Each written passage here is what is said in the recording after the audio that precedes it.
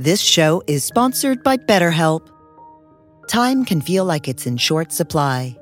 Between work, family, and friends, there's very little time left just for you. What would you do with an extra hour in your day? What's important to you? Therapy can help you find what matters to you so that you can do more of it. It's a great way to increase self-awareness, build a greater sense of purpose, deal with overthinking, and more. If you're thinking of starting therapy, give BetterHelp a try.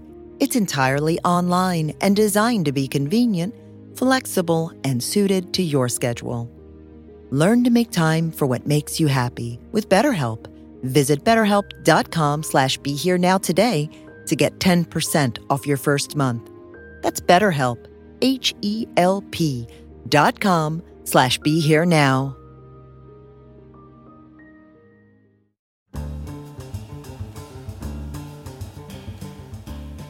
Welcome to the Rerooted podcast with Francesca Maxime, trauma-sensitive mindfulness meditation teacher and poet.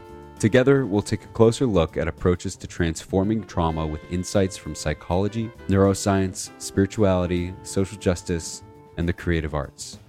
Join Francesca and her guests for an exploration of our shared connection and how we can cultivate greater compassion for ourselves and for others.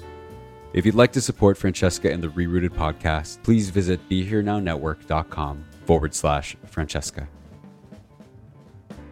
Hi, everybody. I'm Francesca Maxime, and I am so thrilled that you are here joining us today for a extra special episode with one of my foundational teachers, the father of somatic experiencing, Dr. Peter Levine. He received his PhD in medical biophysics from the University of California in Berkeley and holds a doctorate in psychology from International University.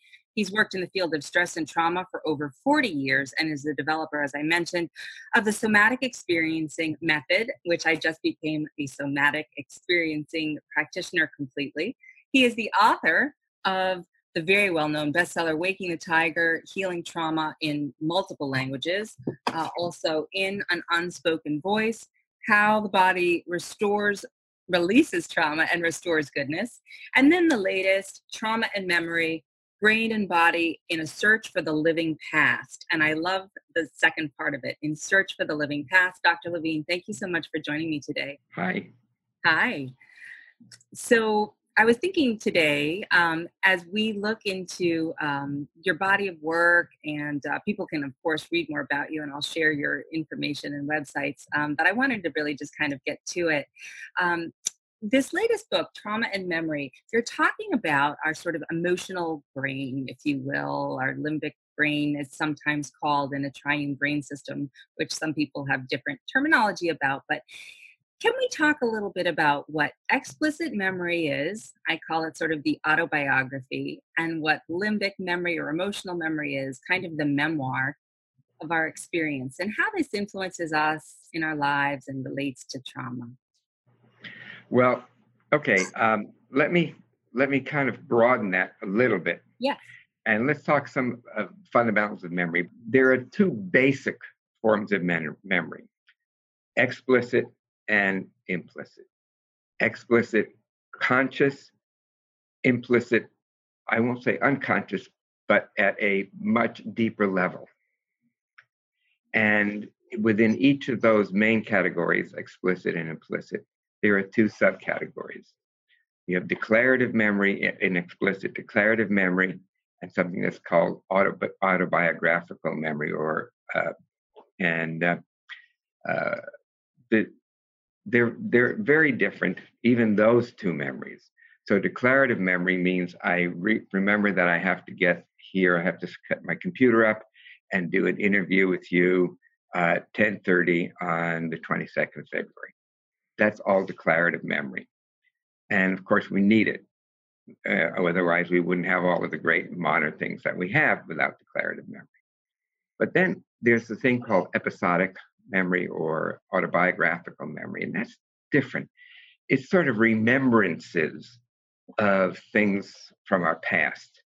The classic example of this is Marcel Proust's Remembrance of Things Past, where he takes his cup of tea and dips in a little pastry, a madeleine, sips the tea, and then he's transported back to the streets in Dublin of his childhood.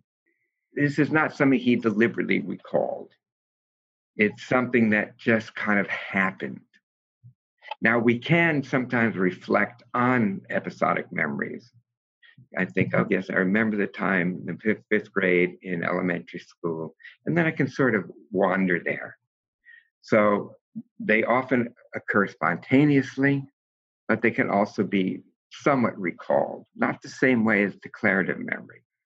Now we have the two categories that you're really wanting to talk about, I think. And these are the implicit categories. And the first one is emotional memory, or limbic memory, if you like.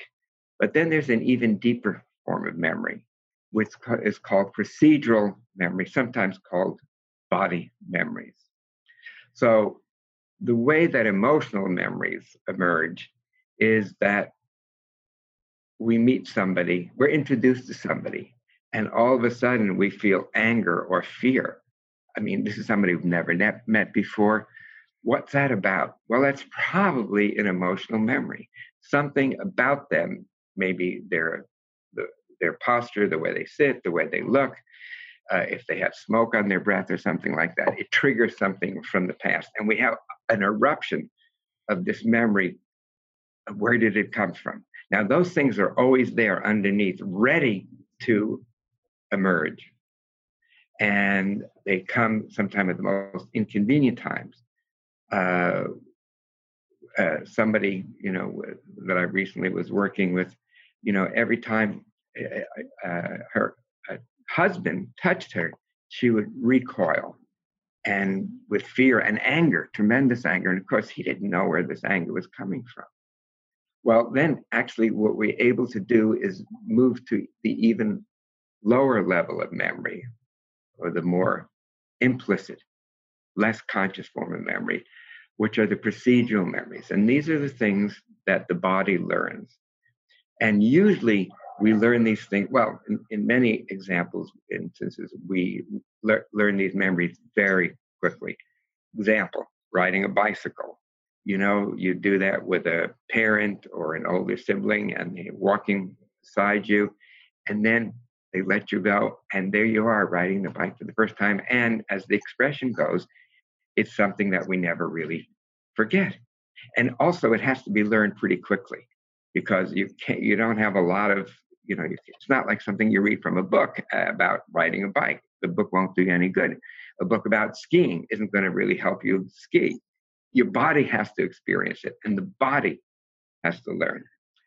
So those are procedural memories, but a specific class of procedural memories, and this is really, in a way, the fundamental axis of my book, Trauma and Memory, are the memories that have to do with threat and overwhelming threat, danger, threat, overwhelming threat, and helplessness and shutdown. These are profound global states that the nervous system and the body goes through. And what happens if we've been unsuccessful where we have been threatened and we were overwhelmed? Well, that memory will become long-lasting, sort of in the way that learning a bike becomes long-lasting. These memories, they tend to be indelible, but they're not. But we have to know how to access them. And the way to access those memories, really, and I think the only way to access those memories, is through the body, through sensation, because sensation is what connects us to motor action. Motor action coupled with other motor actions are what give rise to the procedural memory. So if our body is responding to threat constantly, we have to actually complete this response so that it can clear it. Otherwise it continues to linger.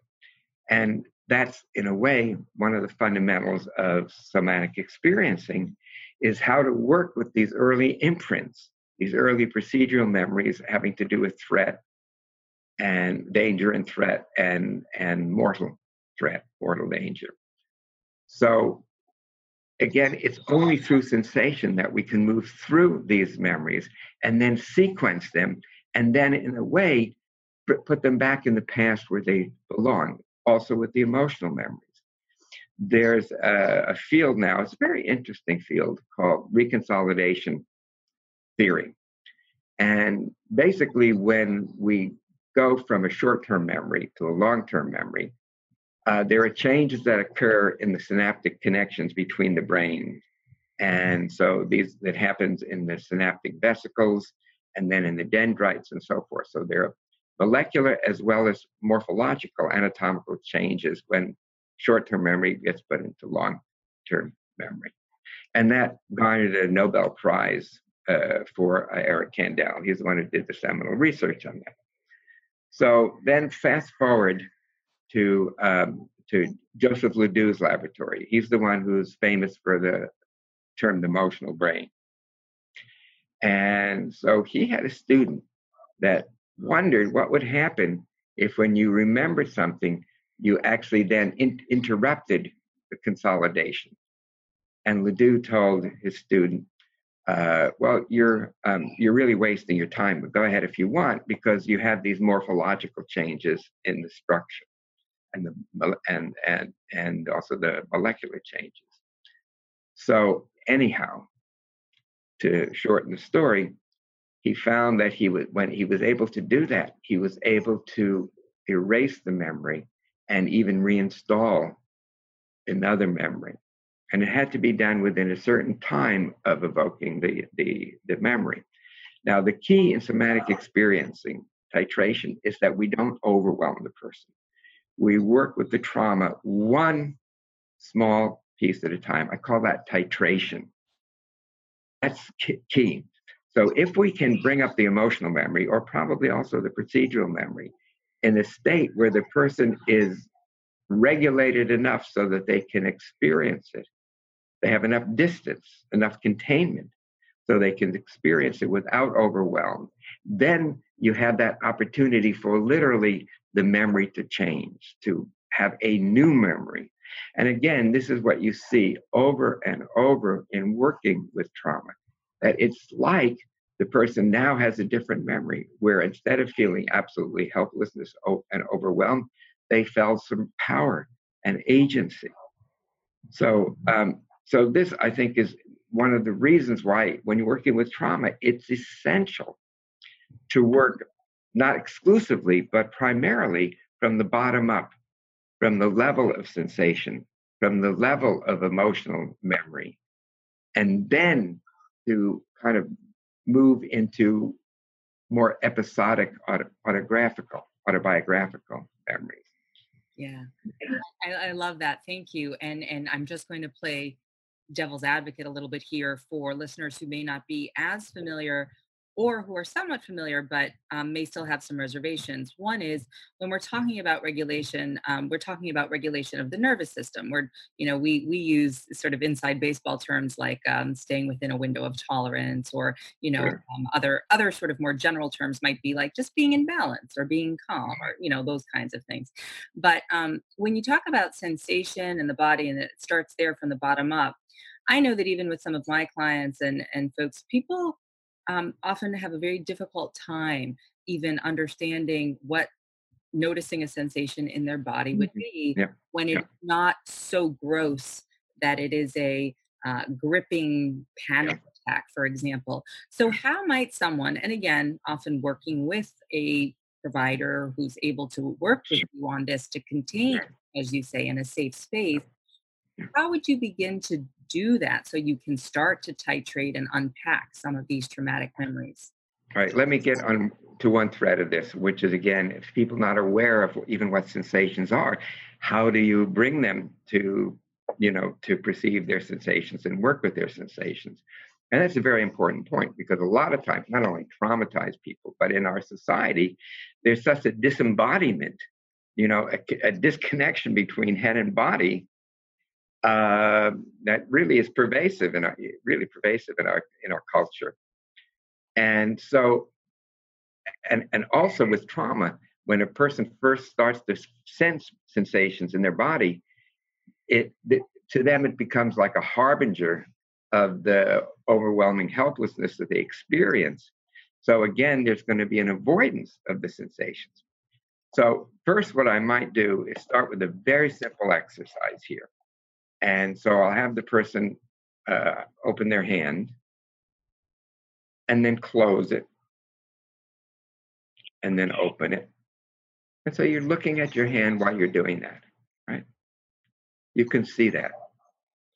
Now, can you actually feel physically when your hand contracts like this and when it opens like that? That's it. And doing it slowly, just the way you're doing it. Sensing it physically. Now, is there anywhere else in your body that you might want to experiment with that? So a lot of times, of course, people have tension in their shoulders, which is a residue of defending themselves or protecting themselves of this kind of startle reaction. So I might, if I see the tension in the shoulder or it kind of appears, I'll say, I'm just noticing your shoulders seem to be getting a little higher. I wonder what you're noticing there. Well, they feel really tight, I guess. Okay, well, okay. So now, if you just actually allowed them to get a little bit even more tense, what would the tension want to do? Well, it will usually want to lift the shoulders. So you can just allow the shoulders to lift just a little bit and then just let it down. Let's do that again together. Just bringing the shoulders up and down. And just notice what you're experiencing now. So this is now a completion of a procedural memory having to do with threat. Yeah. I love how we're doing it together, even through the electronic piece, because it's really the way that the mirror neurons and whatnot work when you're working with clients. Yes.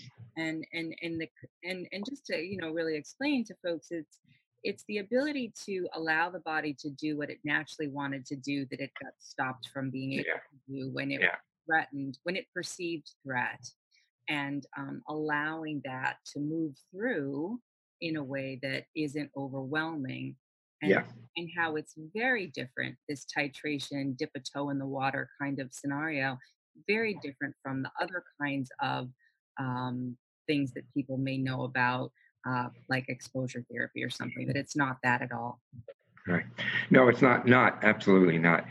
And, and many therapies, well, I think all therapies could really benefit from some experience with somatic experiencing.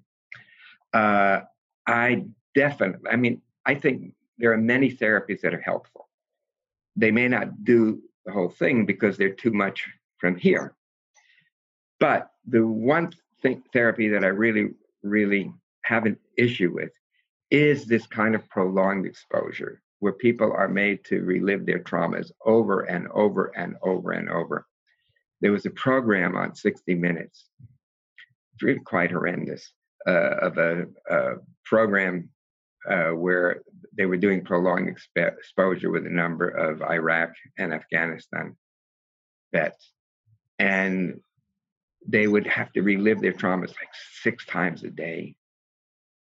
And you could see at the end of the program, they would just collapse. And it's really hard to watch. Now, I'm not saying some people, almost anything will help. But with people who have more complicated trauma, just having them relive the traumas, especially, it's just not going to work. It's going to backfire. And if the person is overwhelmed, if they feel overwhelmed, it's really no different to the nervous system than when they were overwhelmed by the original trauma. So to me, it just doesn't make a lot of sense. I mean, again, you hopefully have somewhat of an observer there, but I just don't think it's a good idea, especially when there are such more gentle and effective ways to work with trauma, in my humble opinion. Yes, and I concur. I also know that a lot of this work about the nervous system, talking about the social engagement system, as Dr. Stephen Porges has talked about, it's about Yeah. safety, feeling safe, Yes. and that oftentimes with this sort of complex trauma or developmental trauma, childhood trauma, attachment Sure. trauma, these things that are not equated to a car accident or a surgical mis, you know, misattunement or something like a natural disaster. Oftentimes, I feel as though they kind of go along like a slow current. They are not the tsunami. Not that that isn't also traumatic, and that people often don't quite be able to put a name or a finger on how this is affecting them. And they interpret oftentimes the fact that they've learned adaptive strategies as them being bad or a bad person, or there's shame around why can't I change this or fix this. Sure. And your physiology is really kind of dictating a lot of this based on your early conditions. So, can you speak to sort of the narrative or the story that can go along with this, and how even this kind of bottom up work and separate out, like, understanding how the physiology releases. Yeah. Well, let's talk again about early trauma, developmental trauma, attachment trauma, and so forth. If you, the children, babies and toddlers don't really fight or flight. They attach to objects of supposed safety. But what happens if the people that they attach to are also the people that are harming them or abusing them or humiliating them? It's you could see the knot that produces. See, oh gosh, what was his name again? Anyhow, um, so these you have to untangle more slowly, and they do show up in the relationship between the therapist and the client.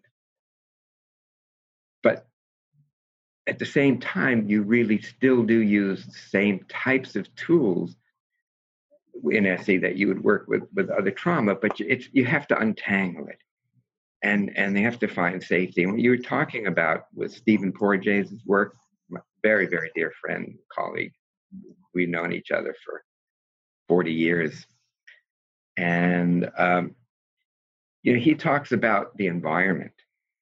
So if the environment is safe, looks safe, appears safe, the person feels safe. That part of the nervous system, the social engagement system, is turned on. When there's threat in the environment, we respond to threat by activating the sympathetic fight or flight nervous system. Then, when we're experiencing mortal threat, life or death threat, then our nervous system shuts down in a particular way. But the reverse of this is even more true. So if our nervous system is in the state of shutdown, then we will experience everything out in the world as mortally dangerous. And this is what traumatized people go around with. Or whether we're stuck in the fight or flight response, then everywhere we see danger, we see threat. And when our nervous system, ideally, is in the social engagement, the ventral vagal, what Stephen Porges calls the myelinated vagus system. And you can read his book. There's a really good book that just came out a little while ago, Polyvagal Theory, Clinical Implications, something like that. That should be the normal one. So in other words, if we're having an argument, you and I, Francesca, it's probably not going to help if we're yelling at each other and threatening each other. So we want to be able to say, when you said that this was the time that we're going to meet and you didn't show up, I really felt, I felt that you didn't really care, which of course is abandonment. Things there, right? That's underneath that is abandonment. So anyhow,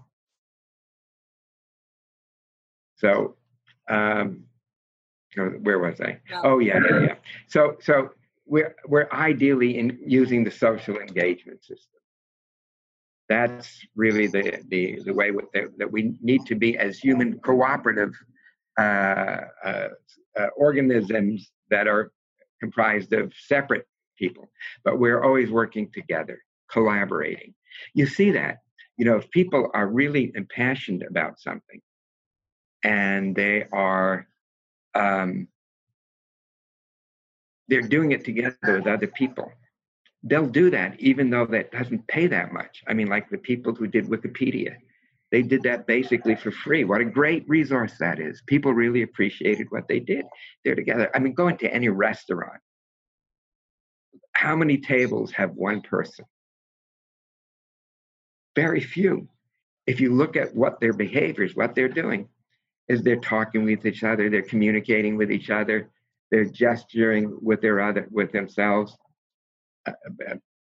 Yeah, and so that's really where our nervous system should be. But when we're traumatized, our nervous system is not there. Yeah. Yeah, that's the trauma shifts us out of our more natural calm state, and Exactly. this kind of work tries to take us to the point of where we were stopped or frozen, so that we can allow the process of releasing some of whatever is stuck to move through in a way, so that we can restore more of that sense of calm or balance. And um, I just wanted to check in about the connection between how that calm or balance or sense of safety, how trauma maybe can be a portal to a more spiritual kind of awakening, for lack of a better term. We could, a deeper connection to all that is, whatever that's about.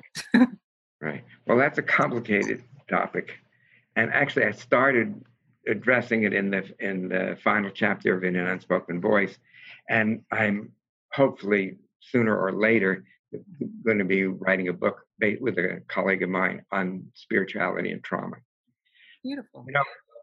First of all, the social engagement system is a type of spiritual experience, to really communicate with another person, to be with another person, to see another person as other, and to understand the person as other.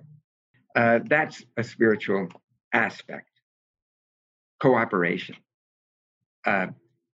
giving to other people, receiving gifts that we're given from other people. I mean, really, that's a wonderful heart experience, opening of the heart. And the heart chakra, of course, is key in many spiritual traditions. Jack talks about the path with a heart. That is a path. Also, the energies that are released in trauma are profound. The mobilization to fight or flee, or even to shut down. These are also states that have aspects in spiritual experience. The sympathetic nervous system can give rise to states of ecstasy. Sometimes this is seen as awakening of the Kundalini energy, but in trauma, that energy has already been elicited, but it hasn't been able to complete and to be assimilated into consciousness. So just working with those very energies can be is very often a spiritual dimension, opens the spiritual dimension. Now, it's not the spiritual practice per se, but it does open the doors, or it can open the doors. Then another aspect about it, and we've sort of been alluding to this, in working with sensations and really refining that work with sensations. That's also something that is we see in Vipassana meditation and in Zen, to really be present for experience moment to moment to moment.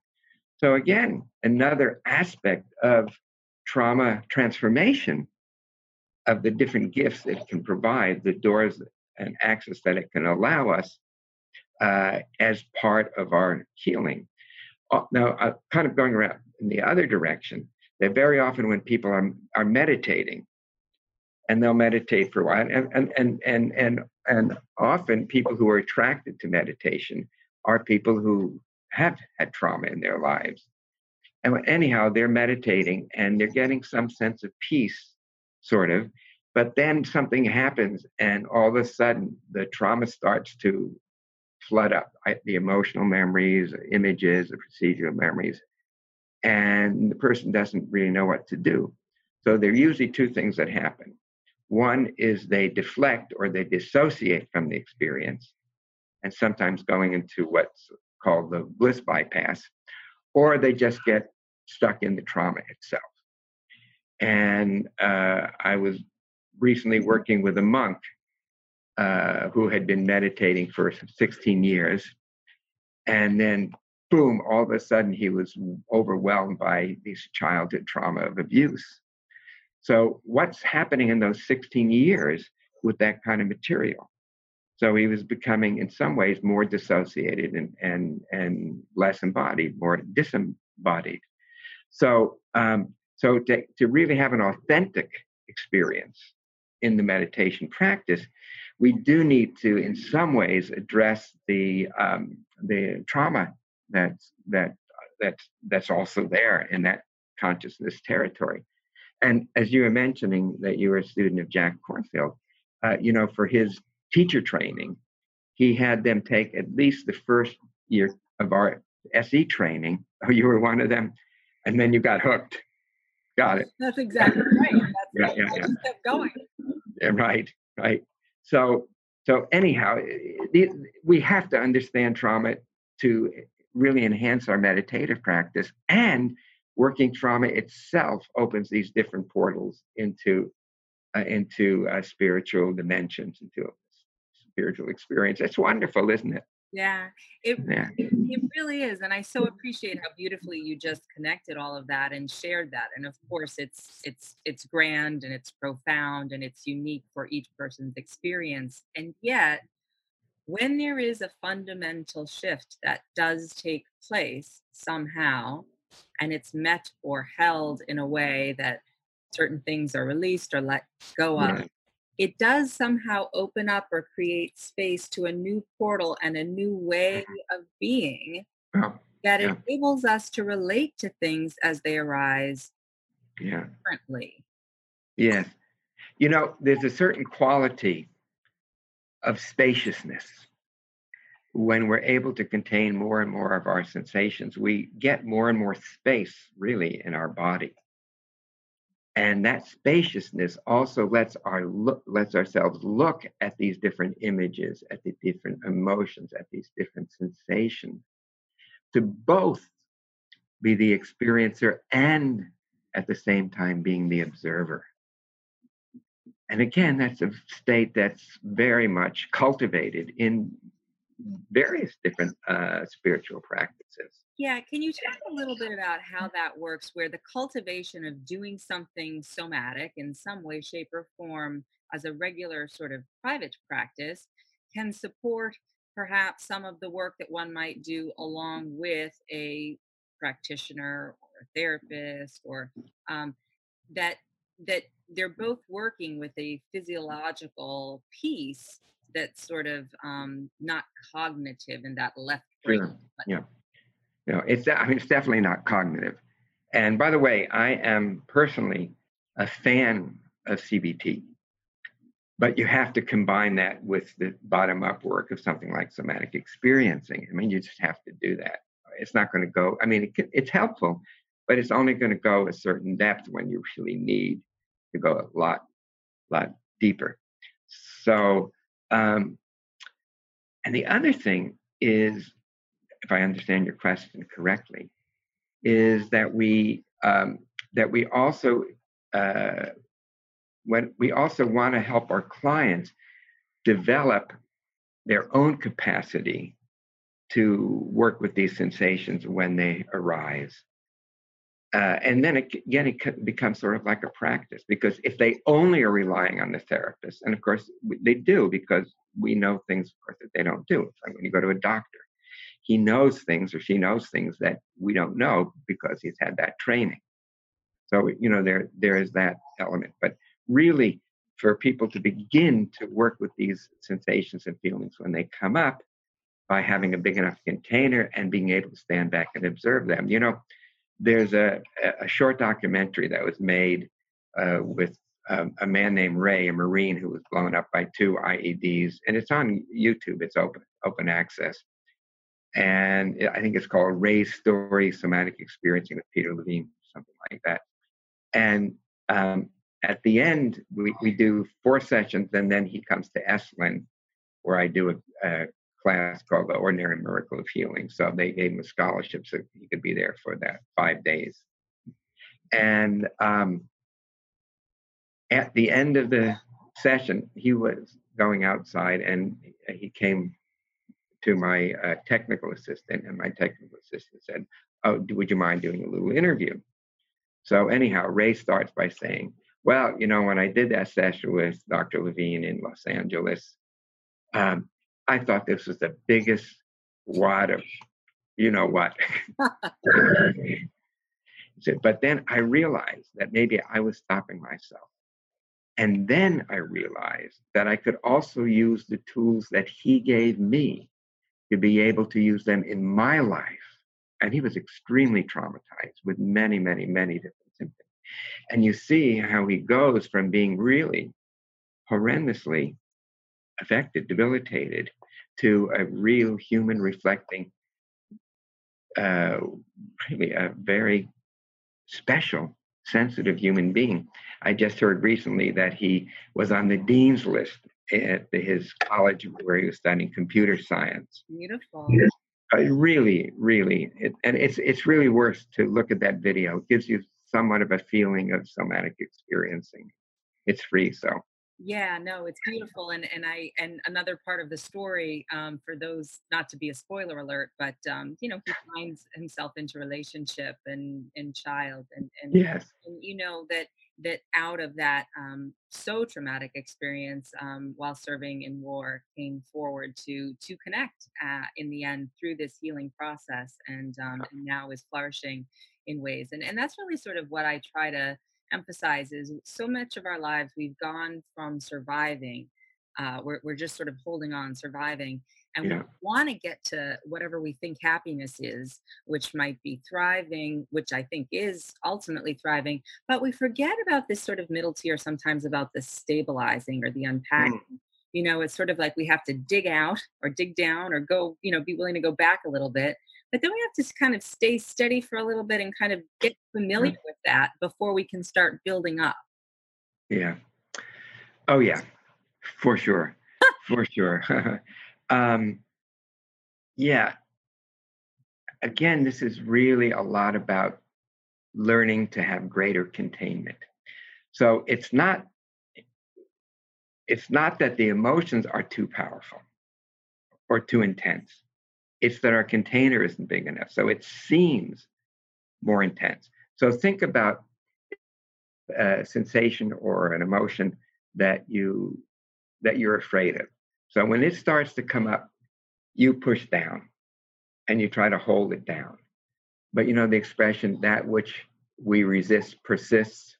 So the sensation or the emotion keeps pushing back. And then we push down even more. And then it feels like if we ever let go, we'll be completely overwhelmed.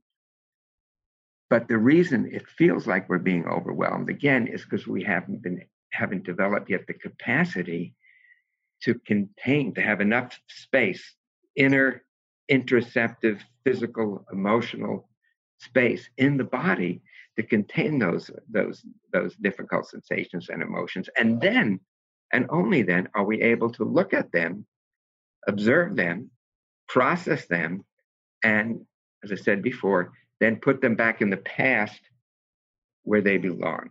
So this capacity to contain is central in somatic experience. Sometimes people confuse containing with suppressing, and they're completely different.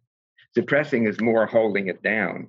Containing is saying, okay, I can open a space so that you can live in me, and I can be with you, and I can visit with you, and I can learn from you, and I can begin to heal more deeply.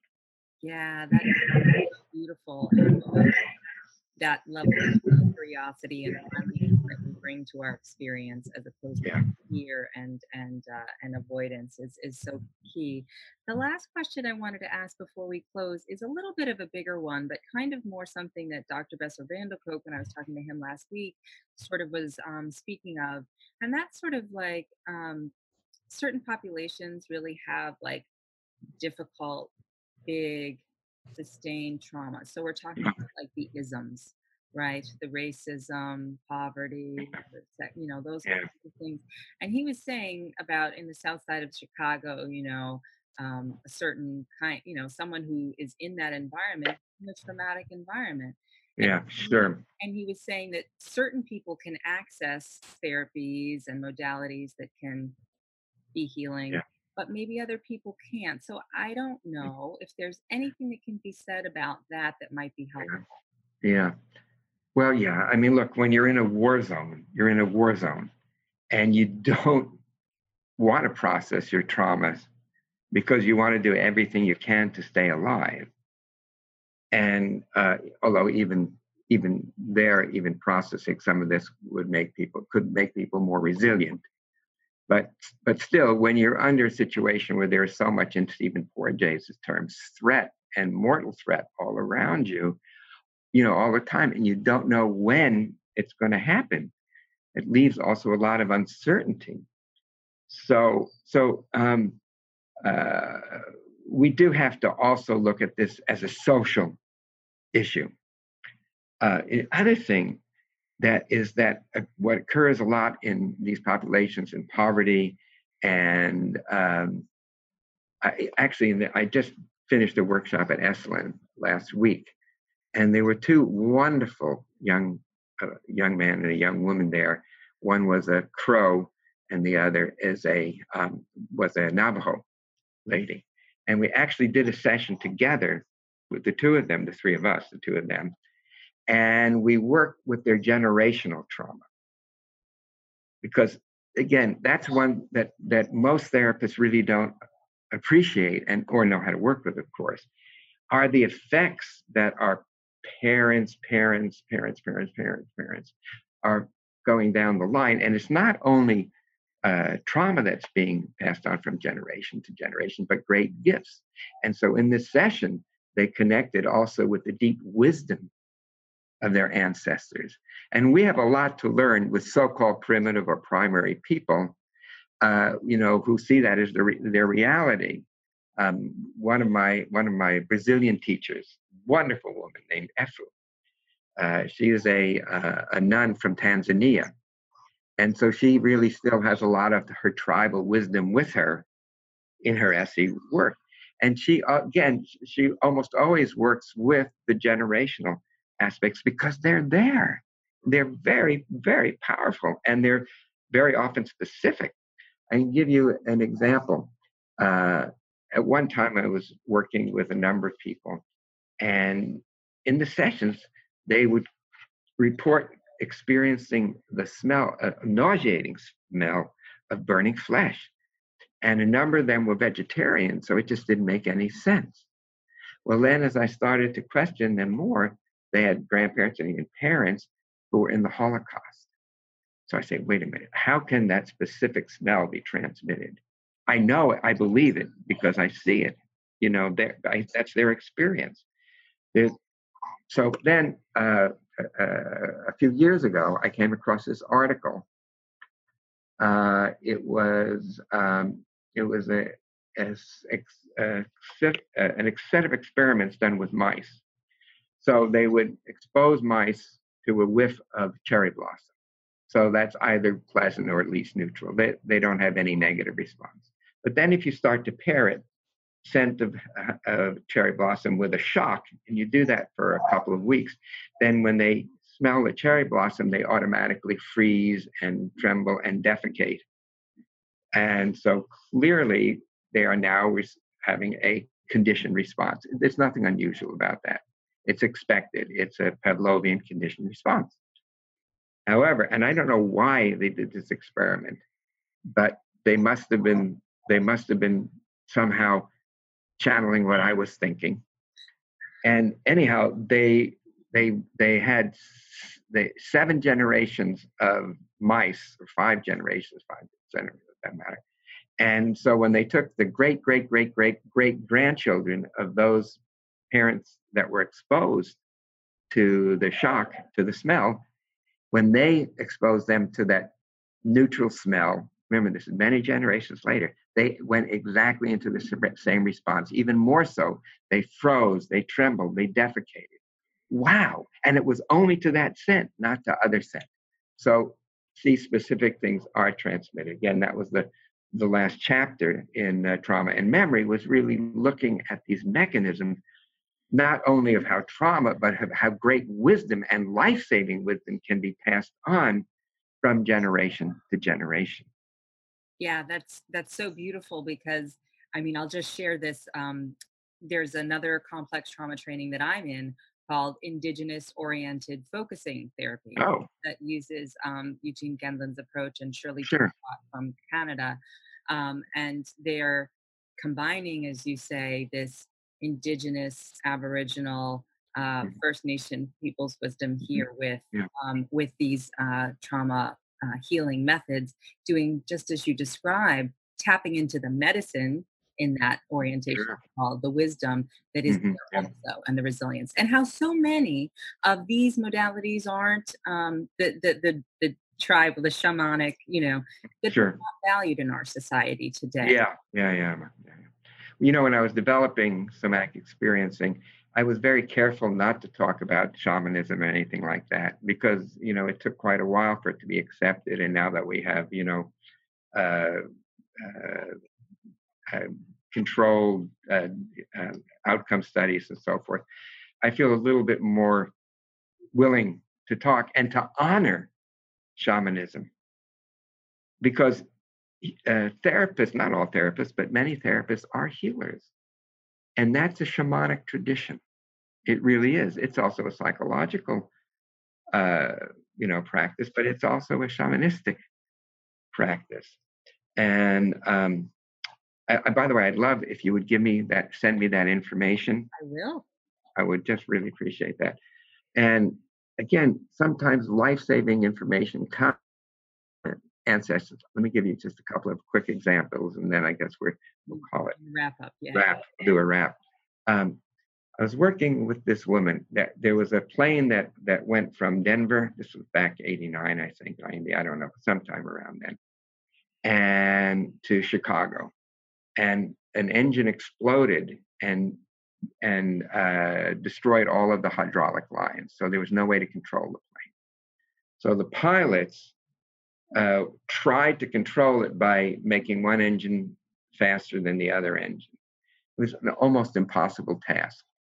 They did land, but the plane broke up into pieces, and then there were explosions, fireballs. So I'm working with this one young woman, Katie, and she experiences herself a somatic memory, a procedural memory of being upside down, and she was, and she has the memory of opening the belt and then letting herself down, and everything being black and starting to be smoke. So she sees a pinpoint of light and she starts crawling towards the light because she hears the words, "Go to the light, go to the light."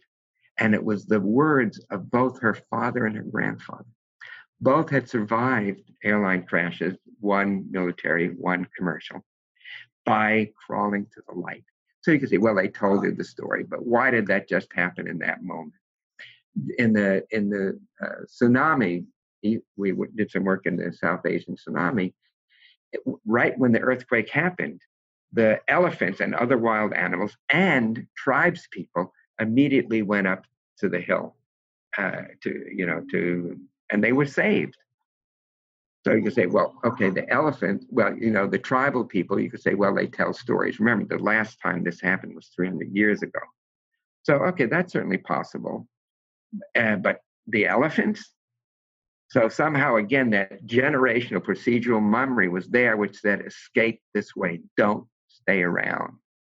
So it's an incredible, interesting field and one I hope to do more research and maybe more writing about. Yes, I would love to hear about this new book that's coming up.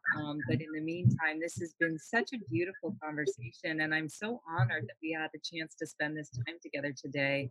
Um, it really has been a gift, and I encourage everyone to pick up, if they would like, the latest Trauma and Memory, Brain and Body in a Search for the Living Past, and or any of other Dr. Levine's books. You can read all about him on the website. I will also add your links there.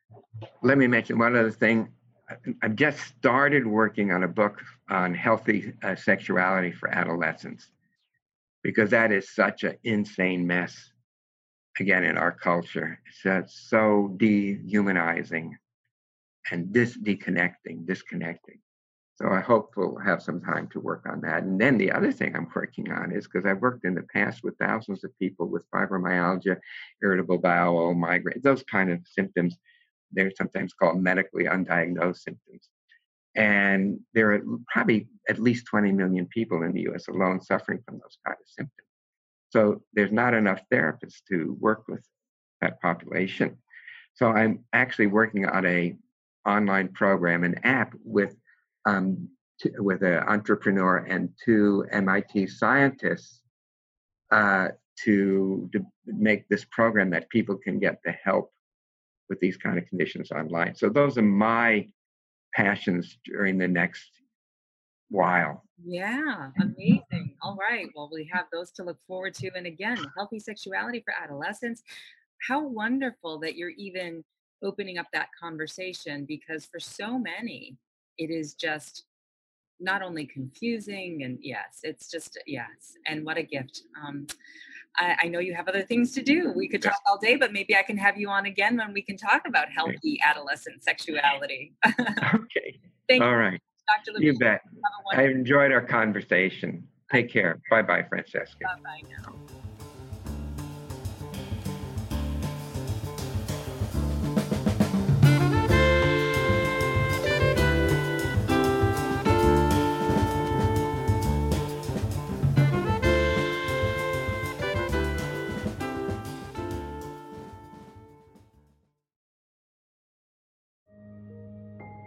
This show is sponsored by BetterHelp.